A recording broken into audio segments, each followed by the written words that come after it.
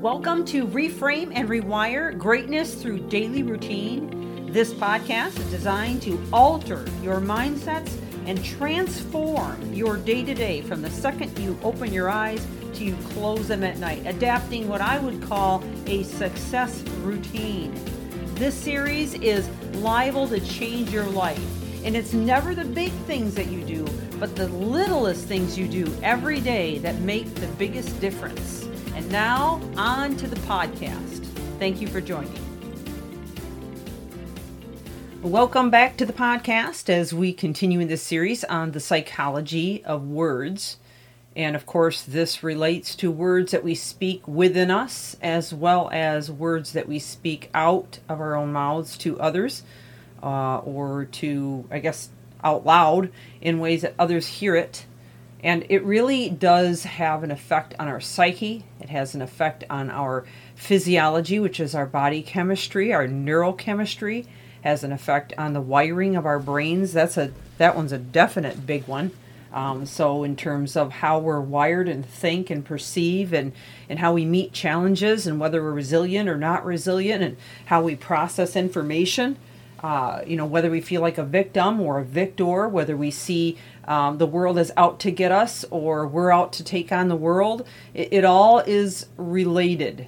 And the words are what make it happen. So there's a lot of information in this series and in the understanding of how the words affect our psyche overall and our lives, our destiny, our future, our families, our relationships, our careers, our ability to progress or digress. It's all related. So I found an article and I want to read a little bit out of this article. I find it to be incredibly helpful in determining a little bit more on the science side of things. And it's called The Power and Psychology of Words in Our Minds.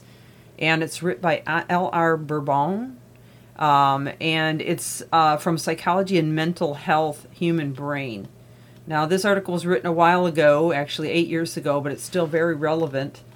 And I want to talk about how words predict our behavior from this article. And obviously I'm going to add my own thoughts, but let's go ahead and start in with this. Words are more than simple tools for us to change our emotional state or express how we feel.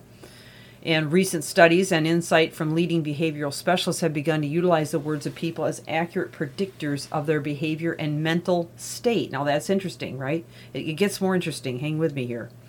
Psychology chair at University of Texas, Dr. James Pennebaker, says the way that people refer to themselves and others is highly diagnostic of their mental state. So if you want to know your state of mind, pay attention to what you're saying to yourself, in yourself, and to others. Now this psychologist goes on to say that when people are being deceptive in lab experience, their use of the first person singular drops significantly. Dr. Pennebaker explains, indeed, the use of I is one of the best predictors of honesty. Now, there's an interesting thought.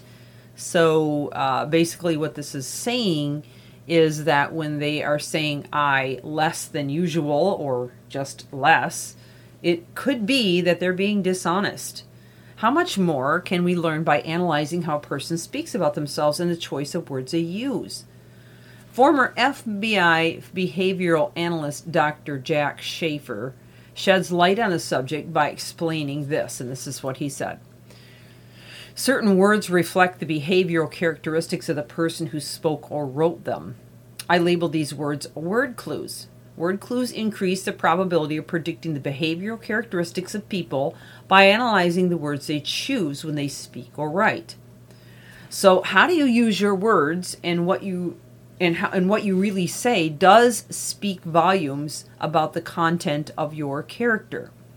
So it's wise to mind your thoughts and even more your words. They are giving off a detailed impression of who you are with every person you come in contact with. Now, we know that to be true just from common sense. I mean, we know that when we listen to someone talk, we can tell an awful lot about who they are, and we can even tell about their disauthenticity by the energy they and we've talked about hard energy before. And we're all familiar with that. When somebody's being dishonest with us, we have this kind of icky feeling about it, like something's just not quite right. And they come across as disauthentic. In fact, we all have worked for leaders before that were ill-confident or uncertain about themselves, and therefore they emitted a certain energy where you picked up on it and you felt like you couldn't really trust in them either. We've all been around people who were fearful, and we could tell they were fearful. We've all been around people who were angry with us, and we felt that they were angry. This is a common, very day-to-day understanding. It's not anything that's super science-y, but it is definitely something that we need to become aware of. So, when it comes to the psychology of words, it demonstrates that what we say affects us deeply on an emotional level and is capable of describing us to extraordinary detail. So the purpose is, really to begin to, I guess, take an account of what you're saying and of how you're saying it, and of not only internal but external language. In fact, I know a lot of therapists that will ask you to do a thought diary.